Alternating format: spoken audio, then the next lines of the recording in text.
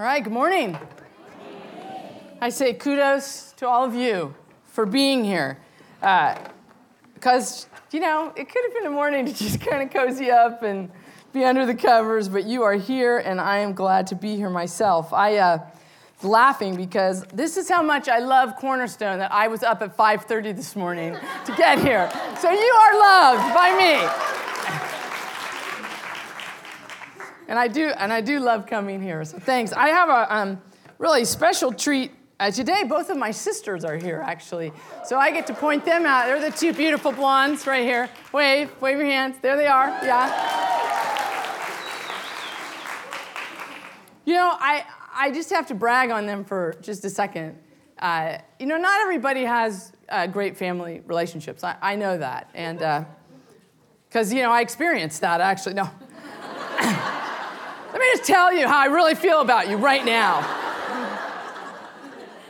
I have been so fortunate in my life to have two sisters who have been amazing role models for me, just in their tenacity, in their joy for life, in their love for people, in their passion, and most importantly, in their love for Jesus Christ. And it's just a privilege, really, for me to get to have them here and that they can be here and celebrate the fact that transformation actually does occur because they've known me all my life.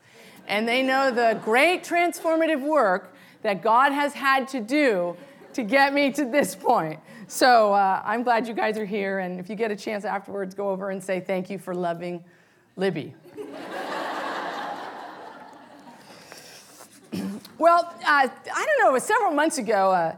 It was before that, I knew I was coming to Coffee Talk, and Laurel sent me an email, and she said, hey, could you give us the title of your talk? And I was so impressed that Laurel is so organized, and I am not that organized. And so I was sitting at my desk in my office, and I had about 5 other things before this, and I was trying to think of titles for those things, one which was like a week away.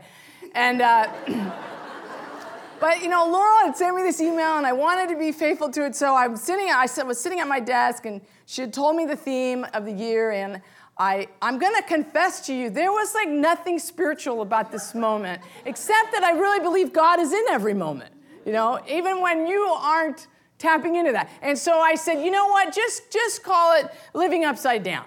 Type that in.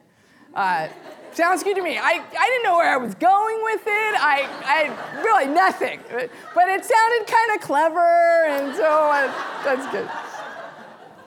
So then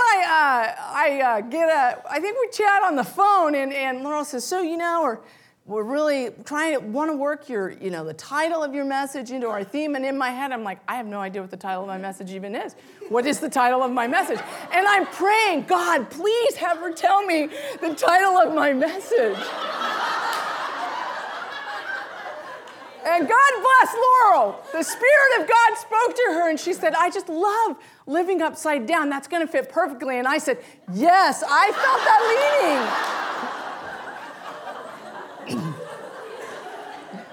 Now, here's the irony of God. Living upside down actually fits perfectly with where God is going to take us today. And that's just how God is. I'm sure God was laughing with me, perhaps at me in that moment. But this is a good image. Now, we're going to bring an image up on the screen. And, we've talked about this image of the butterfly all year, the transformation.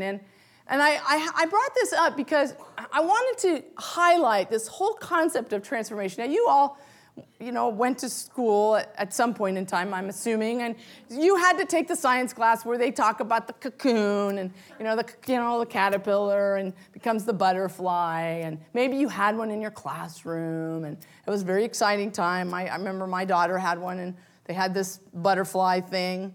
I didn't call it the butterfly thing, but it had a name. And we watched, the caterpillar spin the cocoon and then became butterfly. Super exciting. What's interesting about this picture is, do you know how the caterpillar becomes transformed? One of the things that happens, it hangs upside down. See, it's not right side up. I suppose right side up in its head. I don't know. But when we look at it, we see it's upside down. And it's breaking out because it's been willing to hang upside down. Now, I want you to keep that image in your head. We're going to pull it down, but keep this image in mind. Because this image of transformation and this image of being upside down is really perfect for life in general. I mean, who would have thought that this morning I would be standing here talking about living upside down just in the midst of the world circumstances that we're in right now? You know, I mean, it doesn't take a genius to just look on the news or listen on the radio and feel like, what is happening in our world? I was sitting with coffee with somebody yesterday, and they said, I think it's the end of the world. And I said, bring it. God, I'm ready. God, let's go, you know?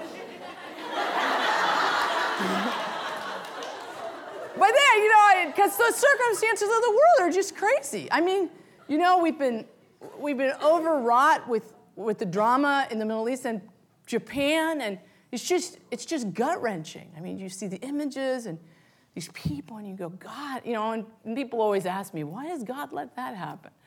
Oh, no, I have a great answer for that. Yeah, here, let me tell you why. God zoomed it down on my email this morning. I just got it. And why is it God's fault always when the bad stuff happens, right? You know, it's always God's fault. Something happens, God's fault. Something great happens, God, no. Dog. Oh, a dog did it, not God. I mean, it's just ridiculous, really. There's a sense of tragedy and a sense of amazing blessing in the world, and they fit like this, and we can't explain it. We can't explain it, and that's the world we live in. Now, you may say, you know, I'm cognizant of what's going on over there, but I got to tell you, my world feels upside down. I mean, I feel for those people, but I got to tell you, my world is upside down. I'm living in a life that I never thought I'd live. I have no job. You know, I'm lonely. I thought I'd have a spouse. By now, I don't have one. I have children who are making me crazy. All children actually do that, but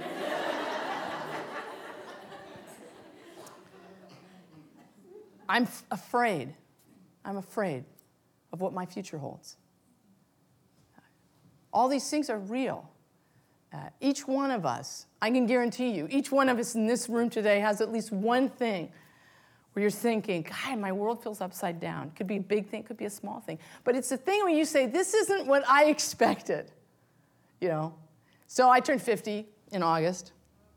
In fact, I'm coming back the weekend before I turn 50, that's good for me. It'll be a good psych up. The cornerstone love on me before I hit the 50 mark. And oftentimes, you know, when you hit significant birthdays, and it can be 50, you know, it can be 20, it can be 80, it doesn't really matter. You ask yourself the question, you know, here I am in life. Is this where I thought I would be? You know, and I don't really know what that means. You know, I guess you could think in your mind, I'm going to plan my life out from the time I'm a kid. Rarely does it happen the way we think it's going to happen.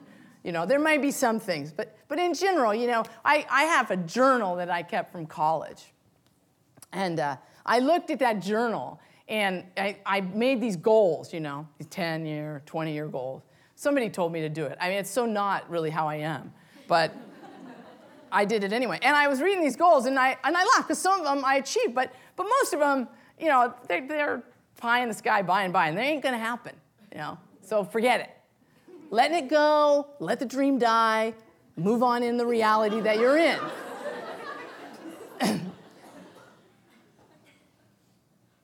You might feel like you're living upside down. Living upside down isn't a bad thing, though. You know, sometimes when we use that kind of language, we think of it and we go, oh, living upside down, negative. And there is that sense. But there's also a positive sense about living upside down. And that's really what I want to talk about this morning. Not to ignore the hardships in life, and granted, I have plenty, and so do you, and we'll engage those as well. But to talk a little bit about how can we, as followers of Jesus, or as folks who, you know, got brought here today under the guise of having a bagel with some salmon, and you're going to hear a crazy woman talk about Jesus. But how can we, as followers of Jesus, and maybe prospective followers of Jesus, Ask ourselves that question: what is transformation, and how does it matter? Why does it even matter to me? I mean, why are we even here talking about it? Why aren't we just, sleeping or having bagels somewhere else or reading the paper in a coffee shop or whatever it might be? Why here? Why now? Why does it matter? I want to talk about several things about transformation that I think are important for us to hold on to and to learn from as we kind of move forward. And the first one is this. Transformation is a part of the natural order of the world. I mean, actually, the caterpillar into the butterfly is a great example of that. Transformation is a natural part of the world, but as humans, we tend to avoid it because we don't like it because it usually implies change. All right? So, transformation involves change. Some people like change. I mean, my daughter, for example, likes to change. She changes her clothes like 4 times a day, which is sort of ironic because she wears a uniform to school. So she has a big chunk of the day where she only can wear one thing. But, she's 14 now. And for some of you who've known me for a long time, I think you probably have heard me talk about her for probably the time she was 4. And now she's 14. It's just hard. It's hard for me to believe. And she loves to change. And she loves to tell me how static I am in my fashion sense, for example. I was wearing a pair of pants the other day, and she comes up to me and she goes, "Yeah, those pants, they're not working for me." Okay, thanks for sharing, And that's just kind of, she loves that. She likes to change in that way. But when her world changes, doesn't like that so much, The things that we can control about change, that's great, I can change my hair, and I do, every 6 weeks. I change the color of it, mainly get rid of the gray. We can change our style. We can go, hey, I'm going to change my style. I'm going to go from this look to some other look. We can change where we live. We can change a lot of things that we control. But when real change happens, most often it's not something we're able to control.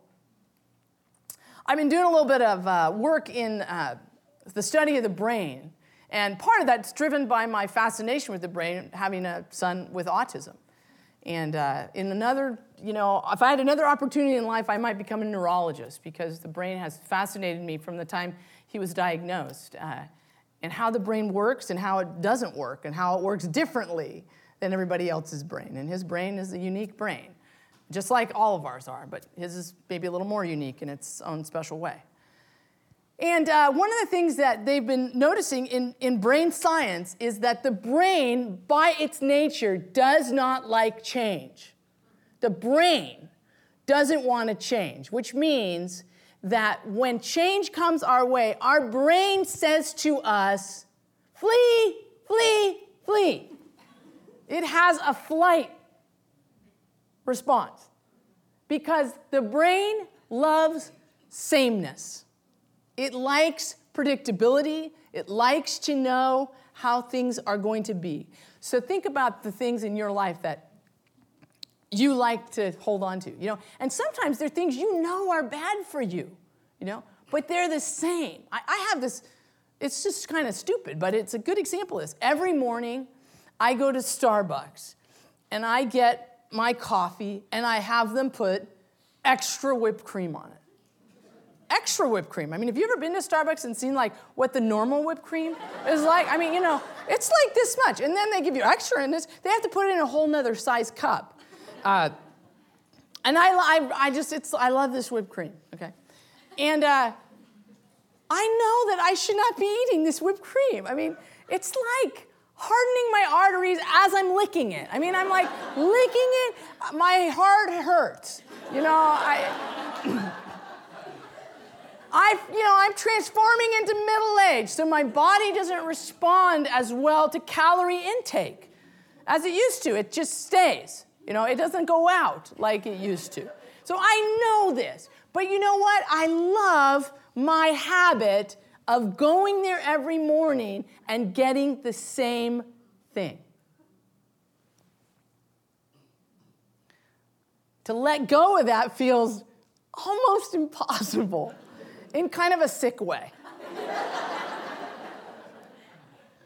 That's a simple illustration. Think about the deeper things in life. the way we think about something. I would venture to guess that there are a lot of us here today who, in our more honest moments, feel like we don't matter. We don't matter. That we're invaluable. That somewhere inside, for whatever reason, you have felt all your life that you're not important enough.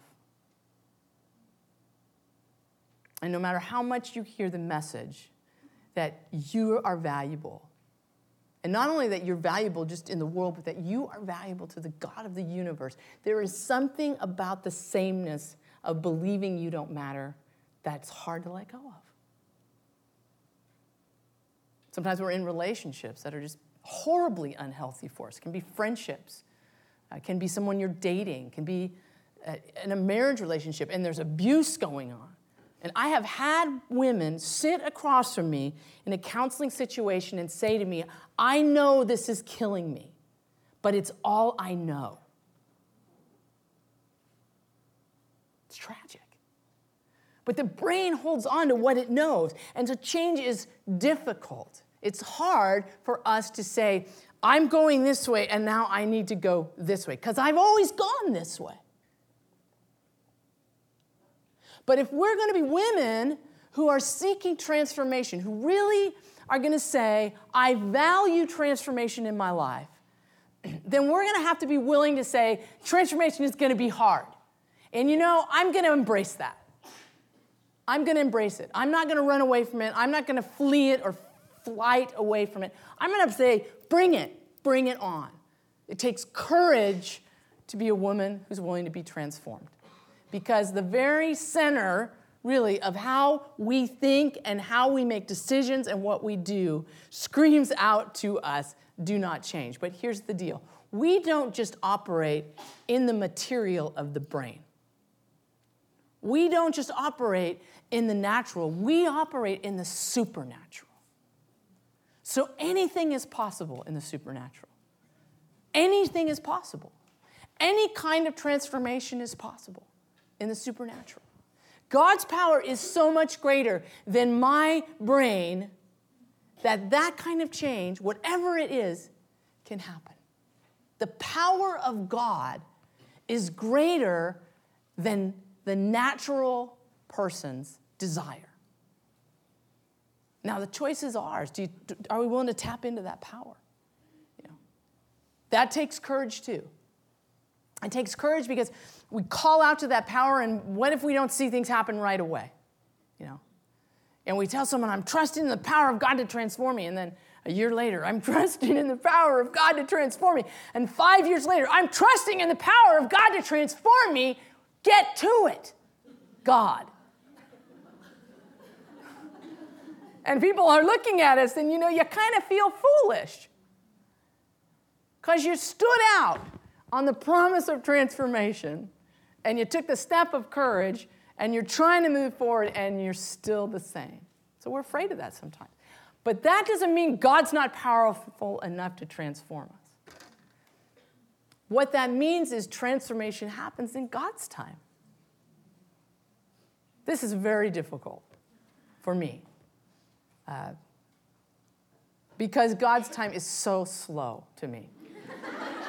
I'm just going to tell you right now. It's so slow. Waiting on God. I'm teaching on Tuesday at Bible study at my church, and we're going through Isaiah. I was working on Isaiah chapter 40 and 41, and one of the things it talks about is those who wait on the Lord will renew their strength. And I was just studying that, and one of the things that I read was, God is a God of the ages. God is the God of eternity. God can wait you out. God's waiting has a purpose. I don't know what it is, and that's probably one of the things that's hard for us about waiting, is we want the full picture. Give me the full picture, and then I'll be happy to do the waiting. But you're not God, and I'm not God, and God's not going to give me the full picture. And sometimes there's just a part of that in life where I just have to say, I don't know what the full picture is going to be, God.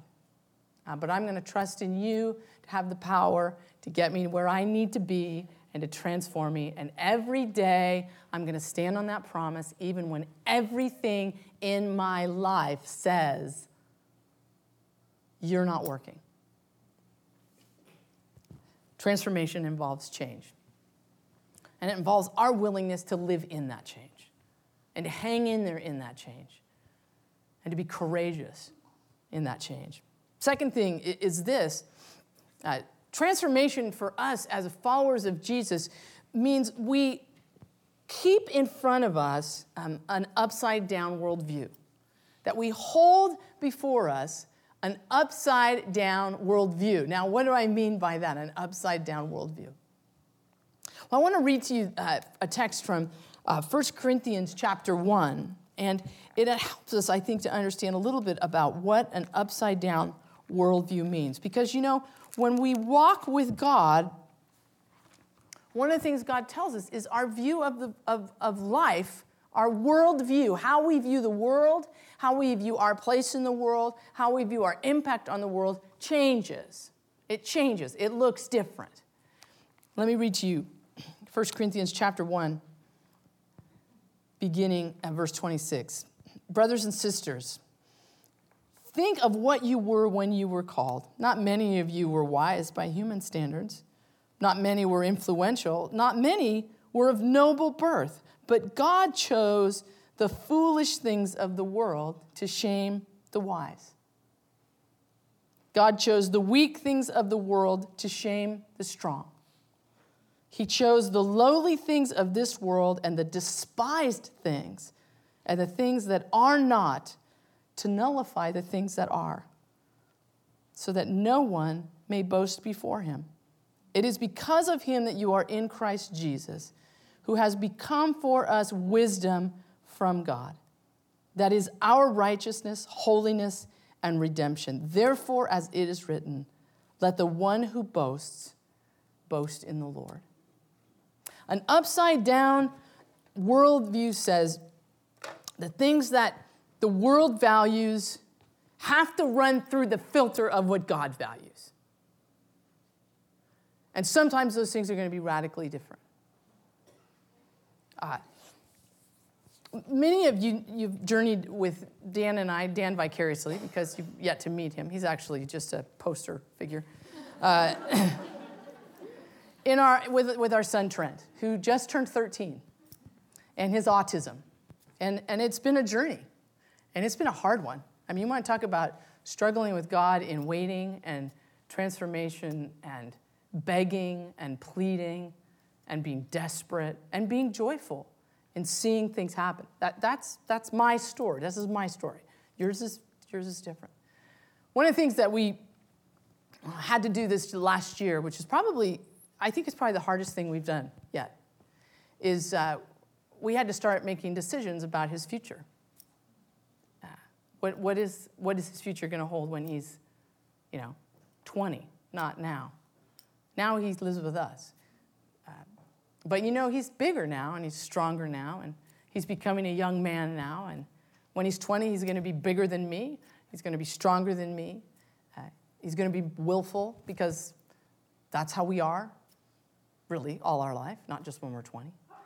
But we had to begin to decide, and we were really prayerful about this, because, in kind of a typical world, when you have a child, your child gets to be 18, and you send them out. Go. Bye. I love you. And everyone goes out in different ways. Some people go to college. Some people go to junior college. Some people take a trade. Everybody's development is different, and God's path for them is different. But kind of the idea is you grow them up, and you go, okay. And then you get in your motorhome, and, you drive around.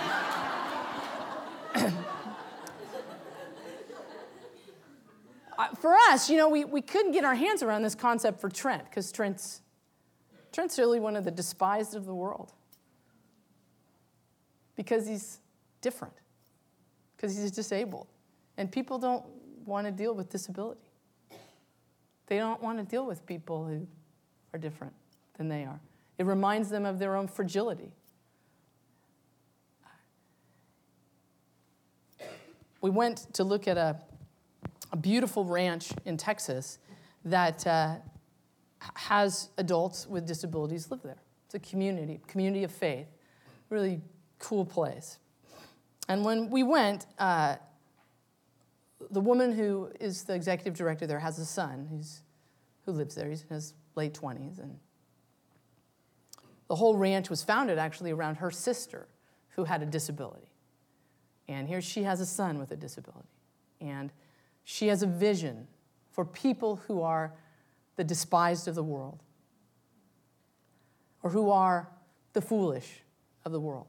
And we sat and she came in, she told her story, and she said, for your child, and I'm thinking of my boy, she said, the world is a round hole and they're a square peg.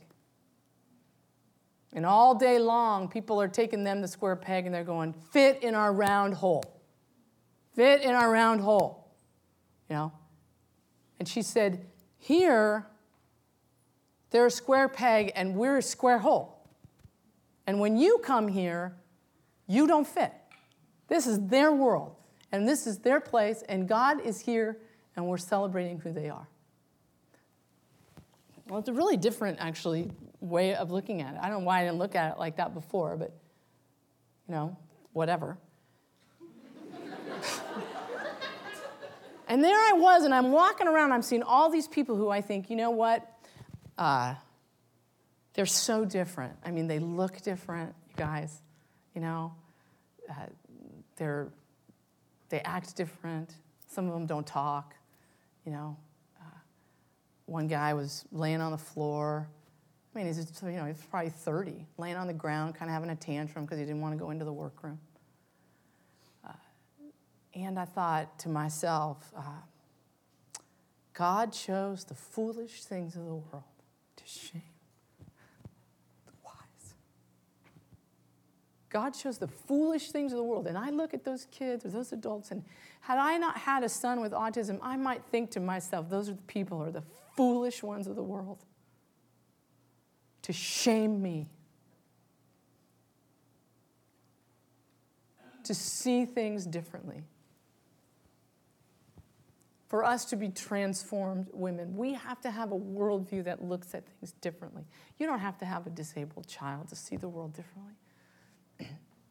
You don't have to be homeless to see the world differently. You don't have to have cancer to see it differently. But if you're a follower of Jesus, transformation means you say, I'm going to keep that worldview in front of me.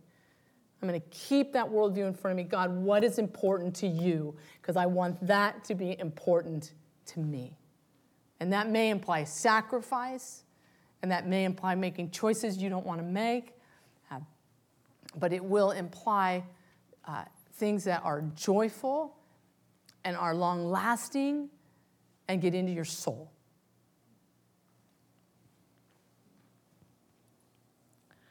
So transformation for us means we maintain an upside-down worldview. Third thing is this: transformation is an art. It's not a science. Transformation is an art. It's not a science. There is no equation for transformation. Wouldn't it be awesome if today I went, okay, so here's what you do. A plus B equals C, and then you're going to be transformed. And just have a drink of Kool-Aid on your way out.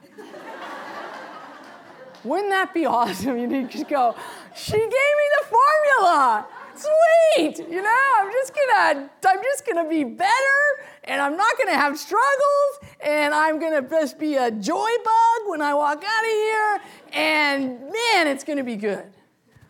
And we kind of want to approach it that way. I mean, we're guilty of this in the Christian community. If you walk into a Christian bookstore and you look at some of the things on the shelves, I mean, I'm just like, really?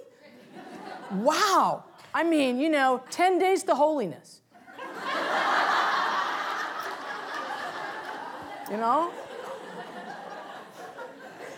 I gotta tell you, man, it did not take me 10 days. Okay, I tried it. 10 days. Right? And we're so drawn to that. I mean, completely drawn to it. We're drawn to that kind of thing. And that's what sells all kinds of things. That's the kind of thing that says put electrodes on your abs for 20 minutes a day and you'll have a washboard stomach. And people go, I need that. okay? That's what gets us. We go, I want it to be nice and neat, you know? I want to say, okay, if I do this and I do this, I'll get this. Now, here's the deal. That's not how transformation works. That's really unfortunate. Transformation is an art. Now, we got a cool thing. We got a great visual for us today, because here we have a painting that when we started, you know, wasn't finished. I don't know, is it finished? No, because it's never really finished, is it? As an artist, you kind of always just go, yes. Just, yes, Libby. You did not drink your Kool-Aid. But you see that transformation, it's fluid. It's fluid. Transformation it's a fluid thing. It happens throughout our lives. There's never a moment in life where you're going to go, I'm transformed. I'm good. Done. Jesus, me. Same. No. It's a fluid process, which is actually a good thing, because you know what? Fluidity means it ebbs and flows. So, you know, you have periods of time in your life where transformation is intense. I mean, it's intense, and you're in the middle of it, and you're just going, I don't know if I can survive today. Like, I'm not sure I can get through this, you know. And sometimes those periods go on, and you think, oh, my gosh, I'm going to pull my hair off, because this is so hard. It's so hard to stay the course. It's so hard to keep that upside-down worldview. It's so hard to believe in God for my life. But fluidity means there comes a point in time where it flows down, and you kind of go, okay, that's good. Okay, I'm breathing. I'm doing my day. It's all right. And there's no apology for that. You know, nobody says as a follower of Jesus you have to be in constant crisis and pain and suffering. I mean, you'll be in crisis and pain and suffering. Trust me, it will happen, because that's how the world is, and that's what it's like. That's what it's like. But you don't have to constantly, oh my gosh, it's so hard. It's awful. And think, I got to make something up because I don't really have anything bad in my life right now. You know, celebrate those moments where you're on the flatlands and you're going, it's good. Or when you're in the highlands and you're like, man, it is good. And I see God working, and I am in a great space. Because, you know, that's going to drop, and then you're going to be in that dark space. You're going to be in the valley of the shadow of death. And you're going to say, okay, somewhere I remember I was on a mountaintop. I'm not really sure where one is, but it was there. But that's the beauty of it being fluid, is it ebbs and flows. So all of life, you have this process. There's going to be moments where transformation happens. It's going to be amazing. You know, when I first started really walking with God, the transformation to my character was fantastic. I don't mean that in a, like, I was so neat. It was just so obvious to me how I changed. So many things changed, you know. And then after a while, it kind of got, you know, here. And then it wasn't as exciting. I'm not going to lie to you. I was like, well, this isn't exciting. I'm kind of just doing my day with God. What's exciting about that? I mean, I wanted the drama, you know. I wanted the Lifetime television movie with the big conclusion, you know, that always works out. And it was just happening. You know, transformation moved more slowly. Then there comes periods of time where I go, man, God, I'm being pushed. I am being pushed so hard. I'm being pushed way more than I can get my hands around. But I'm growing, and I'm changing, and I'm being transformed. You know, and that's a good thing. That's a good thing. It's fluid. It'll move and groove, and it'll go up and down in life. And that's how God works in our life. And that's a good thing about transformation. It's combustible and not controllable. Transformation is combustible. And what I mean by that is it will blow you up. Not blow you up, but blow you up. It will change you, and it will be, it's kind of like a combustible. My husband and I were laughing because my nephew stayed with us last weekend. He's 23, and he was up, and my husband and he were talking about guys and things that young guys like to do. And one of the things my husband says is they love to blow things up. He goes, I can't tell you the number of things I blew up as a kid. And I was like, la, la, la, la, la, la, la. I mean, don't tell me that, you know. I mean, you know, you'd put a firecracker in an apple. No, blow it. I mean, this is a 53-year-old guy and a 23-year-old guy, and they're like, oh, isn't that awesome? You know, and you're just like, in your head, I'm thinking, you're embarrassing. Who are you? But this is sort of what transformation is. It's like putting a firecracker inside of an apple, lighting it, and it goes, poof. And we're not exactly sure when God transforms us where all the pieces are going to land. You're not always sure. You can't control that. I can't jump up in the air and grab that piece and grab that piece and grab that piece and go, I'm going to put it together the way I want. Because sometimes it blows out and God says, I got it. I got it. I've got all the pieces and I'm going to put them where I want. And your job is to wait and let me do that. So it'll kind of blow you apart. Not in a negative, but just in a way where you go, wow, I hadn't thought about it that way. Could be it could be a minor thing, some way you think. Could be a major addiction in your life. It could simply be an epiphany. Like, I didn't know God worked that way. That's God blowing something up. You just thought, well, God worked these ways. And all of a sudden, God goes, hey, let me blow that up and transform you into seeing actually how big I am. Transformation is self-aware based. That's the third little piece of that second point.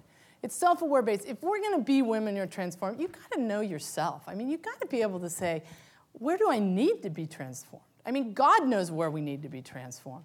But part of this journey of transformation is us taking part in the journey.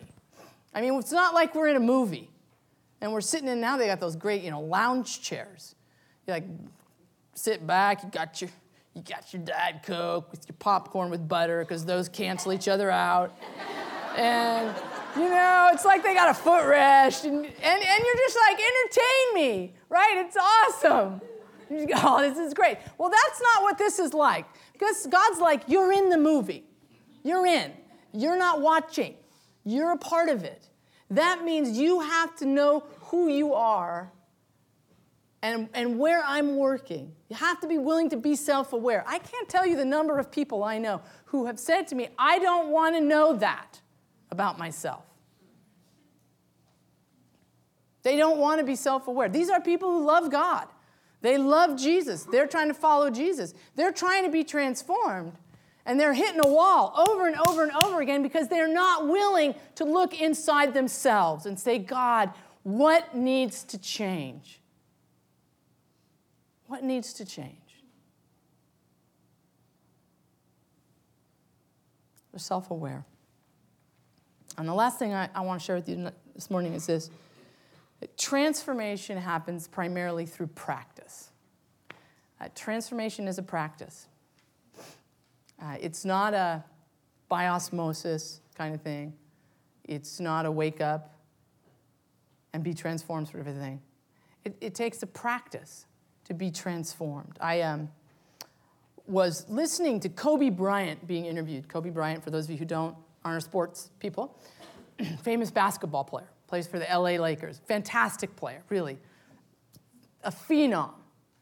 To watch him play is really remarkable. He can take a game over. He can literally win a game by himself. I'm not kidding. To watch him play. And the Lakers had played someone and lost. And he had a poor night of shooting. And it's hard to believe Kobe Bryant has a bad night of shooting. But here's the deal. They're doing the post-game interviews, and I'm listening to this on the radio, and one of the guys says, well, we were hoping to interview Kobe, but he's over at the basket shooting. The game's over. It's over. They've played I don't know how many minutes of intense physical exercise, running, banging, all this stuff, and Kobe is at the basket shooting. So after a while, as reporters are, they just mosey down to the basket. And we'll just get in Kobe's face, and we'll ask. So he says, Kobe, can I interrupt you for a minute? And he says, well, I just noticed, you're over here practicing, and the game's over, and we're just kind of wondering, why aren't you showering, or you're doing whatever? And he says, because I had a bad game. My shot was off. He said, you know what? If your shot's off, you get out here and you figure it out. And I'm trying to figure out what went wrong tonight so that I can fix it. Now, the guy makes, I don't know how many millions a year. He could easily just go, well, I had a bad night. Forget it. I'm going to go home and watch ESPN. Or I'm going to go out and have some drinks or whatever. But he says, you know what? I got to practice. This is a billionaire athlete, a professional. And he says, I got to practice until I get it right. It's a practice. Transformation is a practice. It's something we got to keep working at all our lives to continue to, now here's the bad news, I guess, but it's kind of good news too. We're not going to get it right. There's not going to be that day, like I said, where I'm going to go, transformation complete. And I'm going to walk out of a chamber and be, no. But if I keep practicing, it's going to get better. It's going to get better because that's what happens. And if I find a space where I have been moving forward and I drop down, and that will happen too, then I say, what's the practice that needs to happen there? What's the intentionality that needs to happen there for me to get back on course? Now, I want to give you kind of some practical things you can hold on to today in terms of what are some of the things we can practice ourselves that lead us to transformation. And the first one is this. We can exercise the practice of gratitude. Now, why gratitude? I mean, that might not be, the first thing that we think of. Well, back to brain science. One of the things that I've learned in my study of brain science is that they've found that there are 3 things that people need in their life to be happy. Happy maybe isn't the best word. Kind of centered, content. The first one is relationships. The second one, they said, and this is just, a general psychology study, they need some form of spirituality. Okay, so they need some form of spirituality. For us, we know that Christ-centeredness is the way we find transformation.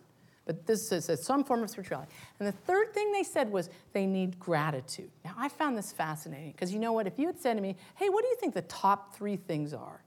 I would have probably said spirituality, relationships, but I don't think I would have put gratitude in there. And they said, and this is what they said, when people practice gratitude, their brain starts to change. And they start to see things differently. They start to see things differently. Now, here's how I'm going to phrase that. When we practice gratitude, we start to see God working differently and in places we wouldn't have ever seen it before. So I was very moved by this study. I thought, wow, I don't know that I'm really a very highly grateful person. I'm not like a super ungrateful person. But I don't know that I was like really grateful, So I've started a gratitude journal. It fell in some water.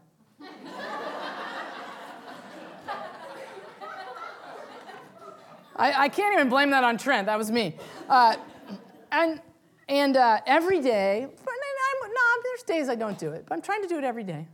At the end of the day, I open up my journal and I write down at least 3 things for which I'm grateful. Just 3. And it's not a journal, like I'm not writing paragraphs, because that's not me. Now, some of you, that might be you. I wrote 3 things down. So like the other day, this is what I wrote. I wrote this in the morning. I'm grateful for a good night's sleep. I slept, I had a great night's sleep. I think I was actually gone from my home. Seriously. I think I was speaking at a retreat. And I was sleeping by myself, and I was somewhere else. I'm grateful for sun outside. It was sunny outside, and I looked out the window of this room, and it was sunny, and the sky was blue, and I thought, wow, that is really beautiful. And then I said, I'm grateful for laughter and friendship. Because this group of women to whom I was speaking, I didn't know really any of them, but they were so, you could tell they loved each other. And they were laughing, and you could tell there was great friendship there, And I thought, I love that. And I'm so grateful for the women in my life with whom I can laugh and I can share my life with and I have friendship with. You know? So just stuff like that. I mean, the other night I wrote, I'm thankful Trent went to sleep. Because Trent has a hard time going to sleep. They're just small things. I'm thankful for my dogs. Because my dogs are awesome. I have these 2 dogs, and they just love me. You know? They do. I mean, they love me.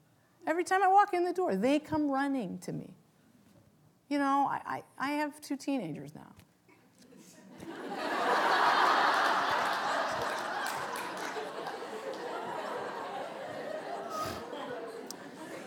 Here's one of the things I want to challenge you to do.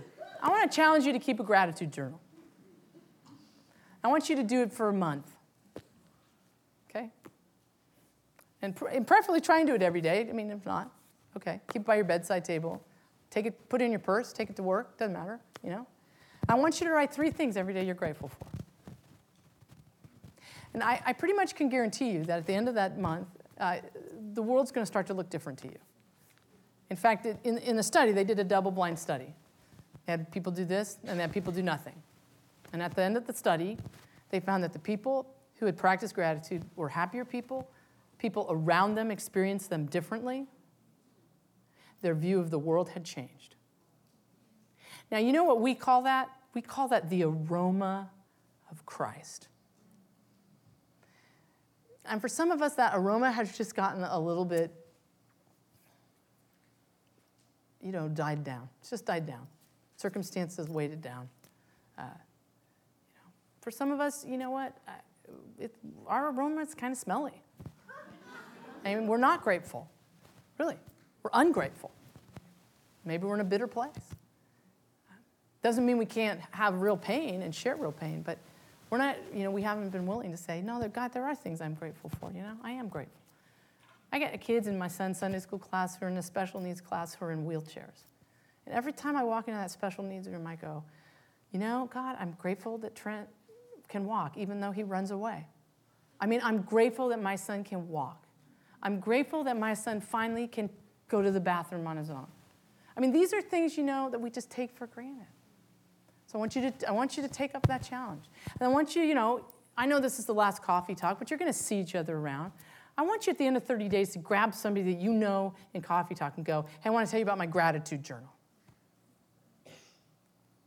And tell them what God's done in that.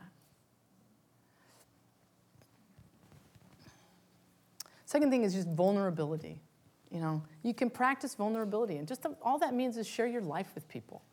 Be willing to be in life together, to not feel like you have to do it perfectly or you have to have it all down or you have to be, super Jesus follower, but just simply to be where you are. I often find that with folks who aren't in a relationship with Jesus, one of the things they'll tell me that they find most compelling is when Christians are real about their life. Not, like when they just go, I don't always know if God is there. And there's a lot of days I don't have faith. And they find that highly compelling because what they're looking for is people to be real, And somebody who says, I know God's there all the time, and I never doubt, is lying. Really. Because there will be a moment, if just a split second, in your whole life where you will doubt, or you will wonder if God's there. But to be vulnerable to each other and to respond to that vulnerability with love and kindness and grace rather than with judgment and a need to fix it and to say, well, maybe if you, ... No. Say, man, that's a hard place to be. How can I help you? Can I help you? Vulnerability, be in life together. And the last thing is what I call relationality, and it's similar to vulnerability, but it's a little bit different because relationality means we're involved in a community. it's funny, I was having a conversation with another pastor about church. And here's a vulnerable moment for me. You know what? I said, I am done going to church. I said, I am so bored going to church. I'm bored. I have a bad attitude. I'm just like, I'm judgmental. Really. And, this is embarrassing, sort of to say. And I feel badly about it. But I said, I missed church like for a whole month. And I said, I didn't even miss it. And this other pastor and I were talking about it. And they were saying to me, yeah, I get that. I get it. When you've walked with Jesus a long time, sometimes it feels old. And they said, they said, I was praying about this very thing recently. And they said, God sort of led me to a place of believing that the reason that I'm there is the community. Because in the community, I see the face of Jesus. It doesn't mean that we don't learn, from the preaching or from the teaching or whatever. But it was the communal aspect of relationality, because that's who God is. God is relational with us. That's God's character, relational. That's God in his ontic being, in his being. God is relational. That's why we have a Trinitarian God. Community, as mysterious as that is important. So we commit to saying, okay, I'm going to be there, if for no other reason, for the relationality in the community. And I'm going to believe and trust that God's going to meet me there. And God has met me there. And it's surprising, isn't it? That there God is. In the midst of all of my stuff that gets in the way. There God is. You've had a great year together. I know that. And I know that because I know Cornerstone, and I know that this is a place where you love God. And your desire is to be people who are transformed, All the stuff, all the brokenness, all the greatness, all combined into one, all integrated, to be people who are transformed into the image and likeness of Christ. Hold on to that. That's God's dream for you. That's God's desire. That's his heart. That next year when you come back, you will be a different person than you were when you left. And you will be grateful. Jesus, thank you that you are in the business of transformation and that you don't ever quit. You keep working in our lives over and over and over again. And we are women who have a lot of things that need to be transformed. We have brokenness, some of us this very day, places where, we just have said, wow, God, I've got this sameness that I'm holding on to, and you've made it really clear to me this morning I need to let it go. So let's let it go, God. Help us. Help us celebrate with gratitude the transforming you've done. And may we be women who are continually committed to living in the way, to remember that it is the foolish things of the world you have chosen to shame the wise, the weak things to shame the strong, so that we might say, when I boast, when I'm grateful, when I celebrate, I do so in the name of the Lord.